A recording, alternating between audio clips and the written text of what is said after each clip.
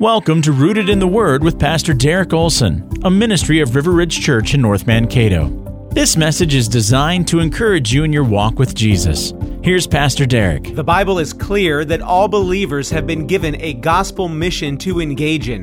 And if we're going to engage in that gospel mission well, then we must lean into the grace of God often. Listen to how Paul references the grace of God in Ephesians chapter 3, verse 7. Of this gospel, I was made a minister according to the gift of God's grace, which was given to me by the working of his power. Now, a quick reminder of Paul's own testimony will certainly reveal the power and strength of God's grace. We know that Paul was formerly a Pharisee and a persecutor of the church, but God in power and grace interrupted Paul's life as he knew it. Jesus revealed himself to Paul as he was on the road to Damascus.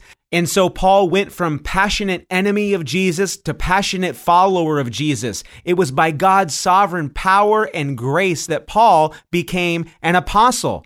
So in Ephesians chapter 3, verse 7, as Paul reminisces a bit on his own testimony, he says that his calling was a gift of God's grace. In other words, Paul did not earn or deserve God's calling in his life, but rather God's special calling upon him was undeserved favor.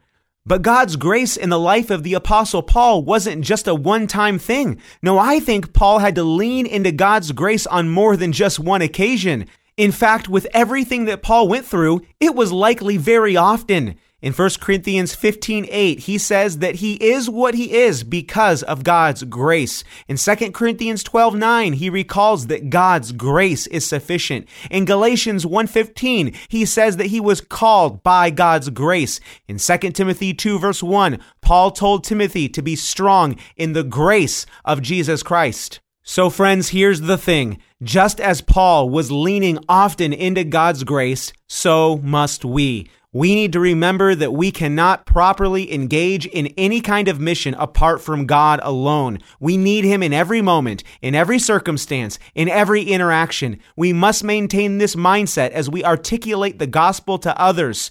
Do you know that nothing of spiritual value happens apart from God? Jesus said in John 15, verse 5, "Apart from me, you can do nothing." So friends, may we be encouraged this day to lean often into the grace and the strength of God Almighty as we aim to be on mission to the glory of God.